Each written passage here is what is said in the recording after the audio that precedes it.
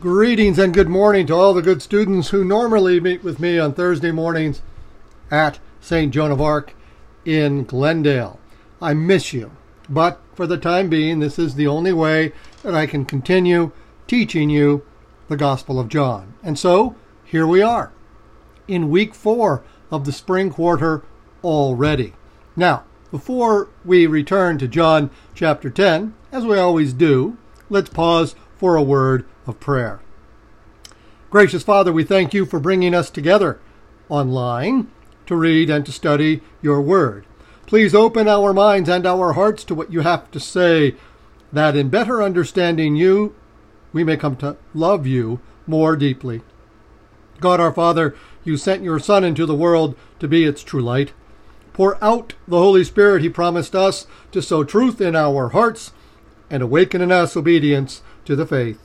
May we all be born again to new life and enter the fellowship of your one holy people. And grant this through the Lord Jesus Christ, your Son, who lives and reigns with you and the Holy Spirit, one God, forever and ever. Amen. Well, before I begin this morning, let's pause and consider our options for the month of May. We're waiting to see how the easing will take place and life return to normal. It will first happen in our parish communities, maybe at daily mass, and once that's settled, I'll make inquiry to find out when we can meet again in the parish hall. Again, with the space available, we would be able to distance ourselves appropriately, but we'll see how it plays itself out. I'm committed to these online lectures throughout the month of May, if necessary, and then hoping perhaps that we can come together in the summer for our summer series. I'm working on it now. It's going to be entitled A Month with Moses. But having said that, we'll see how things sort themselves out over the next couple of weeks. I invite you to return with me to the Gospel of John. This morning I'll be looking at chapters 10 and 11, and we might even get our finger into chapter 12 as well. Jesus has, in chapter 10, just restored the sight of a man who was born blind. Remember, a paste was made and placed on his eyes on a Sabbath day. He was told to go to the pool of Siloam and wash, and when he did, his sight was restored. And chapter 9 comes to a conclusion in verse 40 and 41 with some religious leaders, Pharisees, who would be of the same religious party of Jesus, the holiness at home party that Judaism grows and continues and is sustained around the family table and then sort of trickles up to the temple. Some of the Pharisees who were with him heard what he said to the blind man who had his sight restored, and said to him in verse 40 of John chapter 9, "Surely we are not also blind." You're not suggesting that we are symbolically blind, are you? And Jesus responded, "If you were blind, you would have no sin. But now you are saying we see, so your sin remains." That's Jesus' way of saying, yes, gentlemen, you are in fact blind. And Jesus is teaching in the midst of the Temple Mount. So these religious leaders, these Pharisees and others, don't go anywhere, and Jesus will continue to address them as he addresses his disciples in John chapter 10. Jesus turns to those sympathetic to his teaching style, his disciples, his students, and says, "Amen, amen, I say to you, whoever does not enter a sheepfold through the gate, but climbs over elsewhere, is a thief and a robber. But whoever enters through the gate is the shepherd of the sheep. The gatekeeper opens the paddock for him, and the sheep hear his voice, and as he calls his own sheep by name, he leads them out. And when he has driven out all his own, he walks ahead of them and the sheep follow him because they recognize his voice. They will not follow a stranger. They will run away from him because they do not recognize the voice of strangers. And although Jesus used this figure of speech, they, meaning the religious leaders who are leaning in, listening, did not realize what he was trying to tell them. Well, what do we know about the practice of shepherding 2,000 years ago in the Middle East, which continues in traditional Middle Eastern cultures to this day? In point of fact, smaller flocks of animals, sheep, whole and entire, are brought together collectively, 10 here, 20 there, 30 from another group, and are put in a temporary enclosure overnight. That enclosure is sealed off by a temporary barrier, and then that will allow the shepherd to go home and spend the evening with his family. The sheep are safe at night from predation because any predator that came upon sheep in a fold like this would see just one gigantically large sheep as they're all closely compacted together and would refrain from attack. Now, in this particular situation, a thief or a robber, a human being, could come in and try to steal a sheep or two as that opportunity presented itself. But if they came at night, they would always be recognized as thieves and robbers. In the morning, the person who had been responsible for watching over the sheep at night breaks open the barrier and the shepherds arrive. Each shepherd calls out their individual animals by name, most typically by whistles or musical intonation that their sheep have been accustomed to listen to. I've witnessed this myself, and those animals remove themselves from the larger flock, 10 at a time, 15 at a time, 20 at a time, and they follow the voice of the shepherd. And then once out of the main flock, the shepherd then leads them away for the day's pasturing and watering and all the things that a shepherd needs to do for the flock. No other sheep will follow that particular shepherd. And no one ever challenges that shepherd saying, hey, one of my sheep has responded to your voice. That's just not possible. And that's the image that Jesus is invoking when he says in chapter 10 that whoever enters through the gate is the shepherd of the sheep. And Jesus is saying, I am the good shepherd. Now, because there was some confusion about what Jesus was trying to say, Jesus again, in verse 7, said, Amen, amen, I say to you, I am the gate for the sheep. All who came before me are thieves and robbers, but the sheep did not listen to them. I'm the gate. Whoever enters through me will be saved and will come in and go out and find pasture. A thief comes only to steal and slaughter and destroy. I came so that they might have life and have it more abundantly, because I am the good shepherd. And the good shepherd lays down his life for his sheep, meaning the good shepherd risks his life for his sheep. If one of them goes missing, he searches until he finds the lost animal. He rights that animal that has become cast down and at great peril to himself from local predators. He waits patiently until that animal is ambulatory again. Remember Luke chapter 15. Who among you, having 100 sheep, loses one and doesn't go out and search for the lost? Well, the answer was no one would do that because that animal lost itself. The shepherd didn't lose it. The sheep lost the shepherd. And to look for it is life-threatening. When Jesus says he is the good shepherd, he means that I'm willing to risk my life. I'll lay down my life for any individual member of the flock. In verse 12, a hired man who is not a shepherd and whose sheep are not his own, why, he sees a wolf coming and leaves the sheep and runs away. And the wolf then catches and scatters them, and then catches the weak animals of the flock. This is because he, that is, the hired man works for pay and has no concern for the sheep. But I am the good sheep of the good shepherd, and I know mine, and mine know me, just as the Father knows me, and I know the Father, and I will lay down my life for the sheep.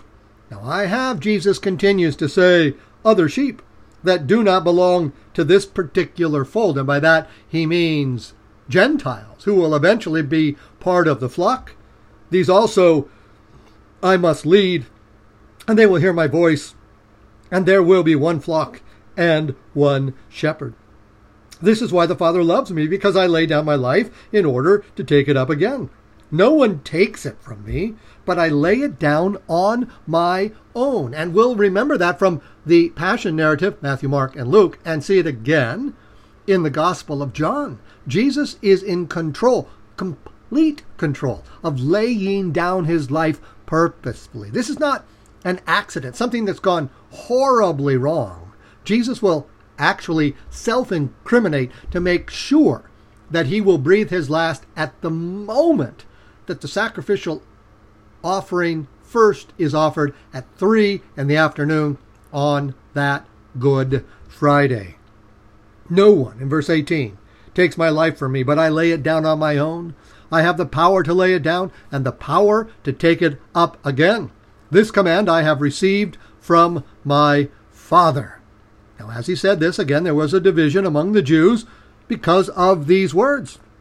Many of them said, that proves that he's possessed and out of his mind. Why do we even listen to him? But others said, these are not the words of a possessed man.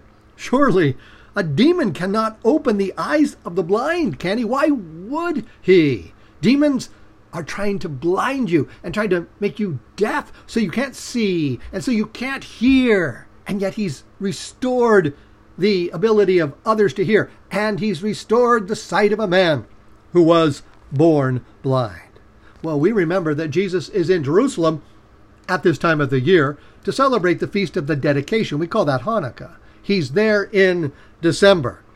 And as the Feast of the Dedication was then taking place in Jerusalem, and it was December, it was winter. And Jesus, in verse 23, walked about in the temple area on the portico of Solomon. So all the Jews gathered around him and said to him, how long are you going to keep us in suspense? If you are the Messiah, tell us plainly.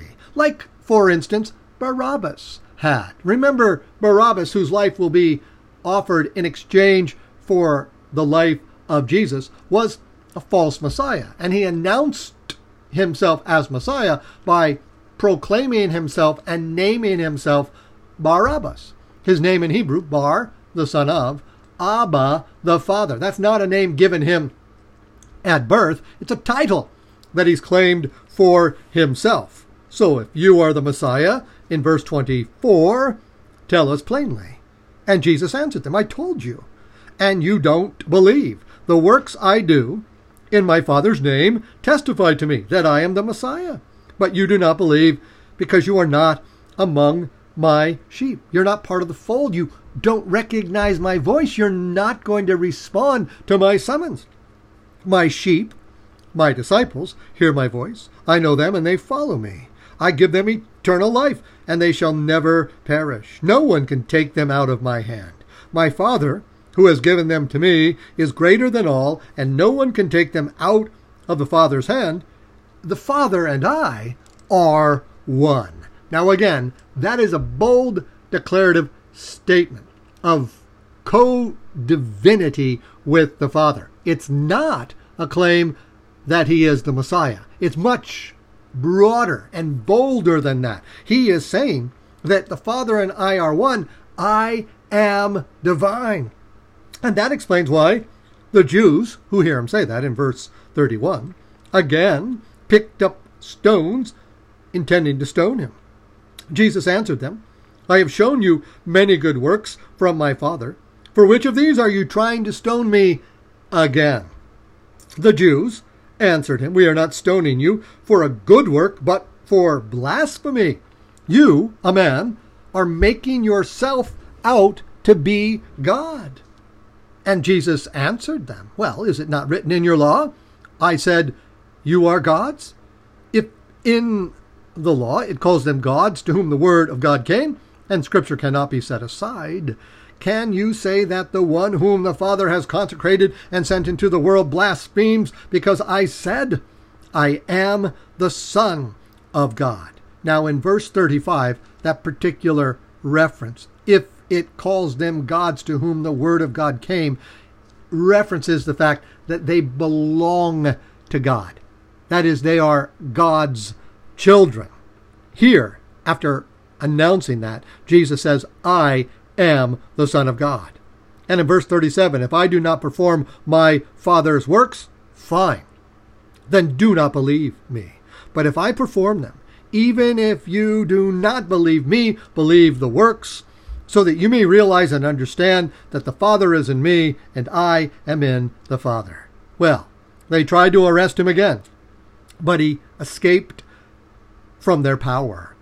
He went back across the Jordan to the place where John had first baptized, and there he remained. Many came to him there and said, John performed not a single sign, but everything John said about this man was true. And many there began to believe in him. Now Jesus has exited Jerusalem, and he's now on the eastern side of the Jordan River. He's put the boundary of the Jordan River between himself and possible adversaries. And those who know and love him know where he is. To get from the Temple Mount to this particular geographic location, he has to pass through the village of Bethany, where his best friends, Martha, Mary, and Lazarus, reside. Keep that in the back of your mind. It's been a couple of days since he's passed through Bethany as chapter 11 opens.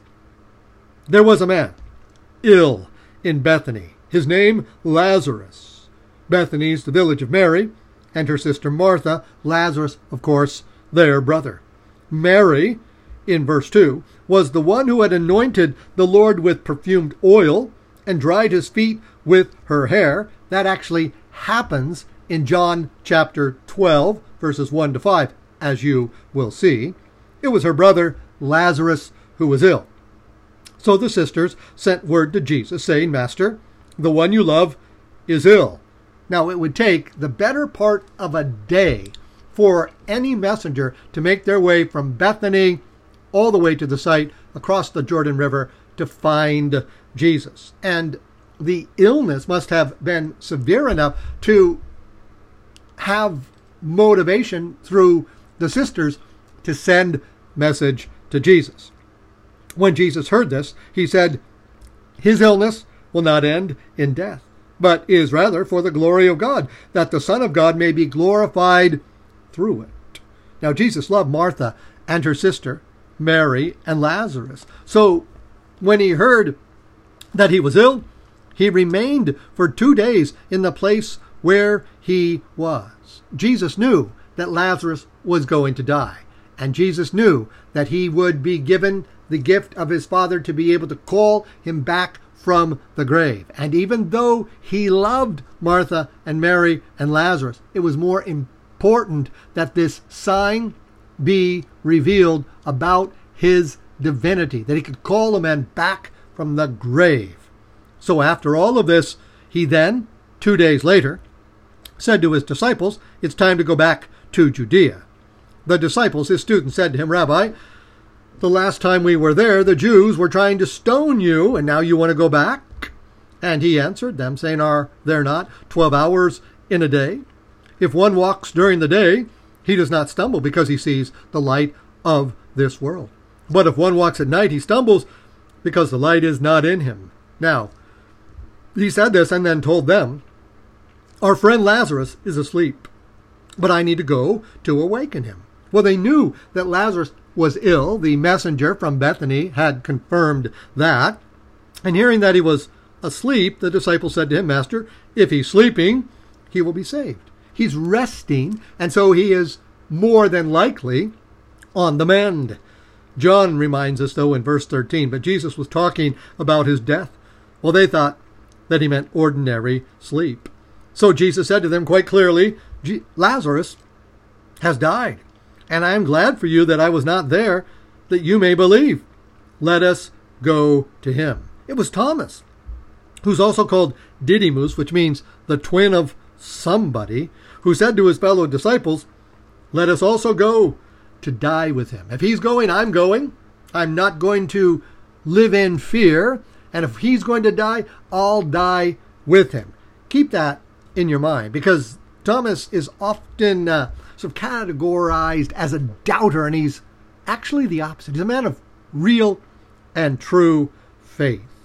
Now, they make the journey back to Bethany, which would take the better part of an entire day. And when Jesus arrived, he found that Lazarus had already been in the tomb for 4 days. So if he'd been in the tomb for 4 days and they had traveled 1 day to arrive, had waited 2 days before they departed, Jesus knew that as soon as the messenger had left Bethany, Lazarus died. There was no reason to hurry back. The symbol, the sign that would be revealed in calling him back from the grave after 4 days was much more important. It was too late in that sense for Lazarus. Now the Lord will use him to bring others to faith. Now Bethany was near Jerusalem. Verse 18, only about 2 miles away. And many of the Jews had come to Martha and Mary, sitting in Sheba for 7 days after the departure of a loved one, after the death of a loved one. They were there to comfort them about their brother. When Martha heard that Jesus was coming, she went out to meet him. Mary sat at home. Martha said to Jesus, Lord, if you had been here, my brother would not have died. But even now I know that whatever you ask of God, God will give you. And Jesus said to her, Martha, your brother will rise. And she said to him, I know he will rise in the resurrection on the last day. And Jesus told her, I am that resurrection, and I am that life. Whoever believes in me, even if he dies, will live. And everyone who lives and believes in me will never die. Do you believe this? And she said, yes, of course, Lord. I have come to believe that you are the Messiah, the Son of God. You're the one who we've been waiting for, and now you've come into the world. Now, when she said this, she then went and called her sister Mary secretly, saying, Rabbi is here and is asking for you. As soon as she heard this, Mary rose quickly and went to him. For Jesus had not yet come into the village, but was still where Martha had met him.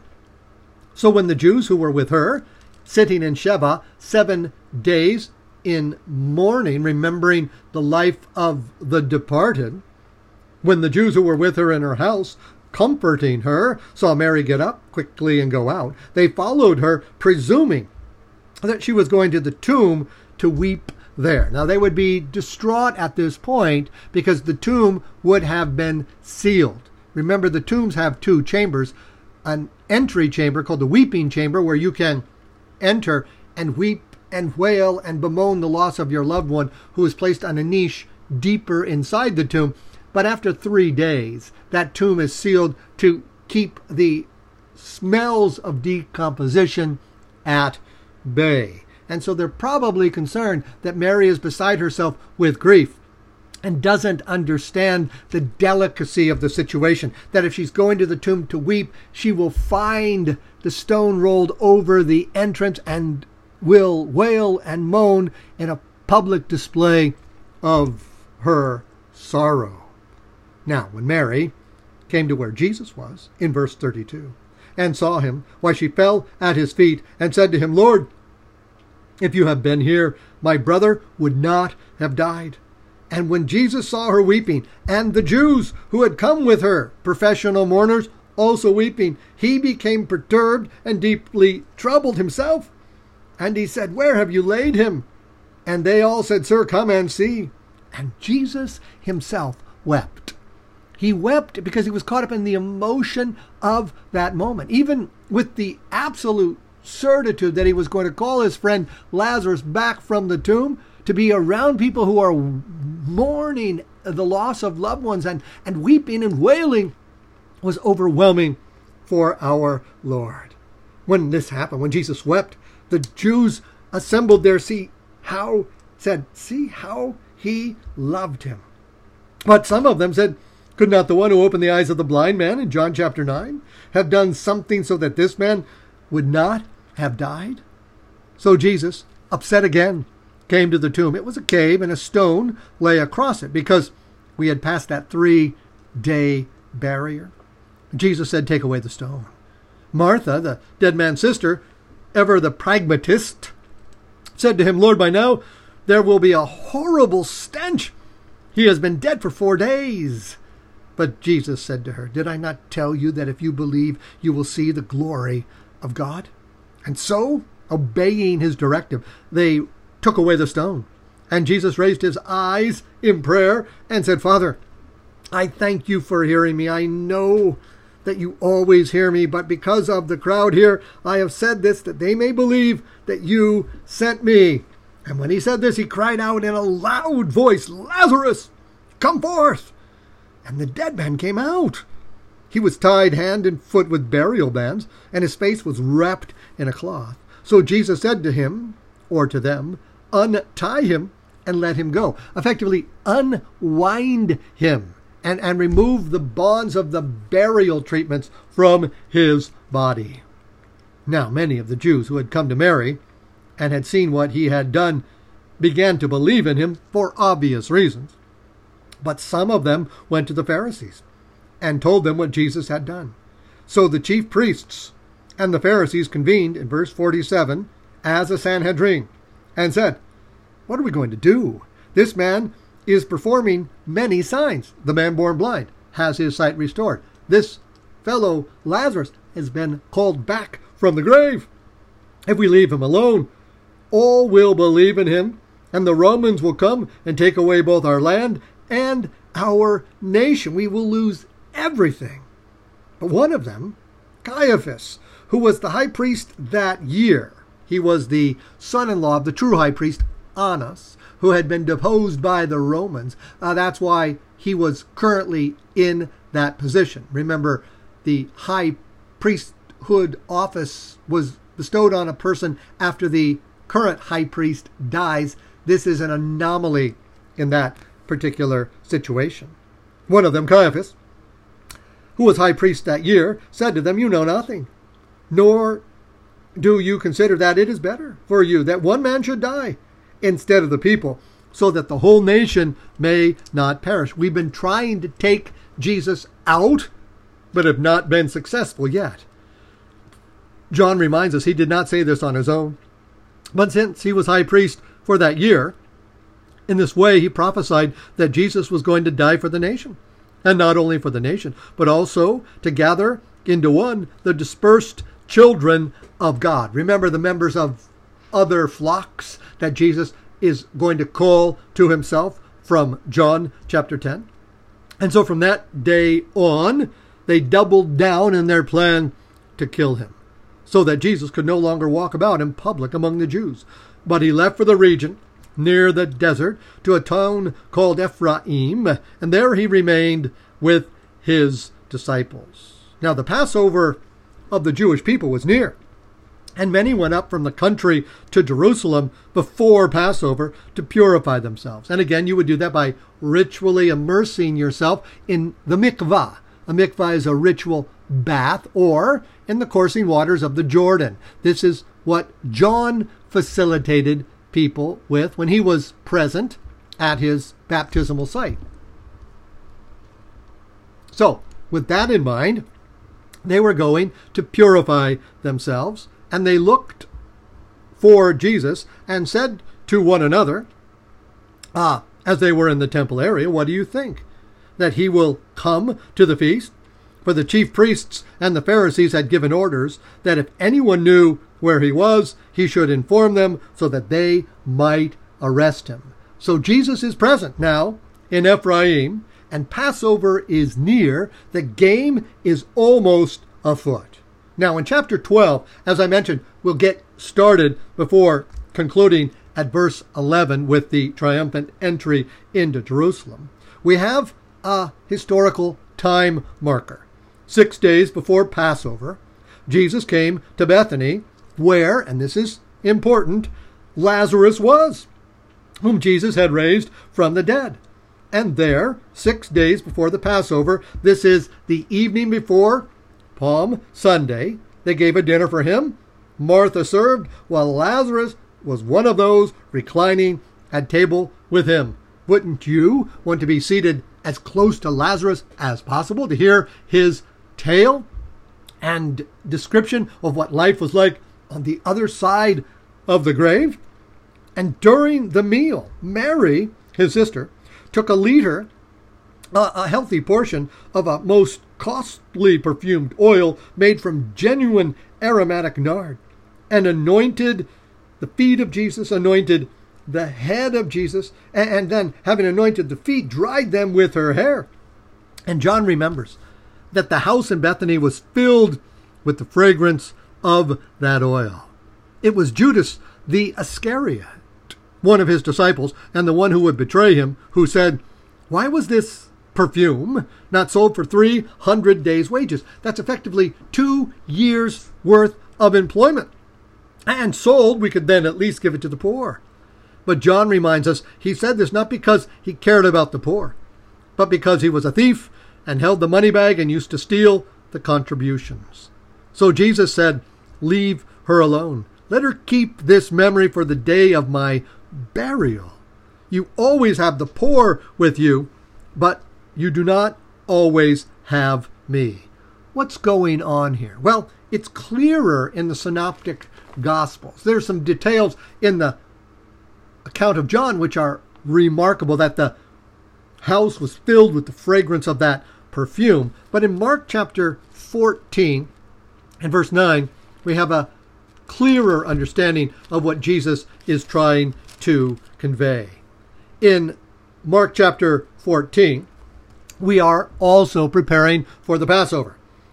In verse 12 of Mark chapter 14, on the first day of the Feast of Unleavened Bread, meaning the Passover, when they sacrificed the Passover lamb, his disciples, I'm reading from the wrong place. I want to make sure that I get this. I'm sorry, it's before that. It is in Mark chapter 14, verses 3 and following. When Jesus was in Bethany, Mark chapter 14, verse 3, reclining at table in the house of Simon the leper, a woman came with an alabaster jar of perfumed oil, costly, genuine spikenard. Now, this story is different than the account in John, but there are very similar attributes. In this particular story, Jesus is dining in Bethany in the home of Simon the leper, or in the home of Simon who used to be a leper. A woman comes in John's gospel, identified as Mary, with this precious commodity which was unbelievably valuable, and uses it to anoint Jesus. She broke the alabaster jar and poured it on his head. And again, we read in John's gospel, also on his feet. There were some who were indignant. Among them, noteworthy, would be Judas the Iscariot, as we learn in John chapter 12. Why has there been this waste of perfumed oil? It could have been sold for more than 300 days' wages, and the money given to the poor. They were infuriated with her. But Jesus said, and we know he says this to Mary, "Leave her alone. Why do you make trouble for her? She has done a good thing for me. The poor you will always have with you, and whenever you wish you can do good to them, but you will not always have me." And this is the key in verses 8 and 9. She has done what she could. She has anticipated anointing my body for burial. She gets it.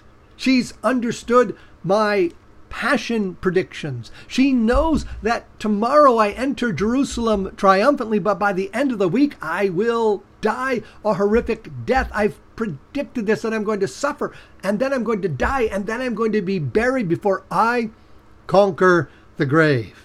And so she's anointing me in advance. This is an act of faith. Amen.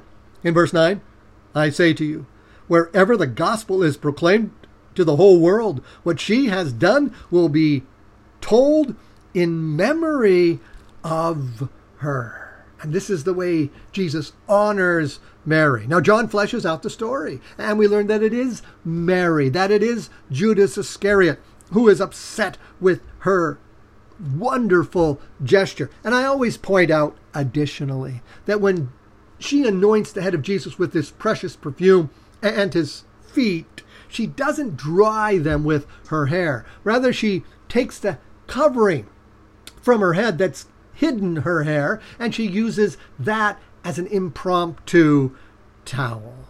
Now, in verse 9 of John chapter 12, we come back to our narrative. The large crowd of the Jews found out that he was there and came, that is, to Bethany, not only because of Jesus, and watch this now, but also to see Lazarus, whom he had raised from the dead. And so the chief priests plotted to kill Lazarus too, because many of the Jews were turning away from their teaching and believing in Jesus because of Lazarus and the witness of his testimony of having died, been buried, and called back 4 days later from the grave. Where had he been? What had it been like? What message could he have delivered? I would love to hear that story, and I know you would too. Now that brings me to a logical point of conclusion this morning. John chapter 12. I'm putting that in my notes. John chapter 12 and verse 11.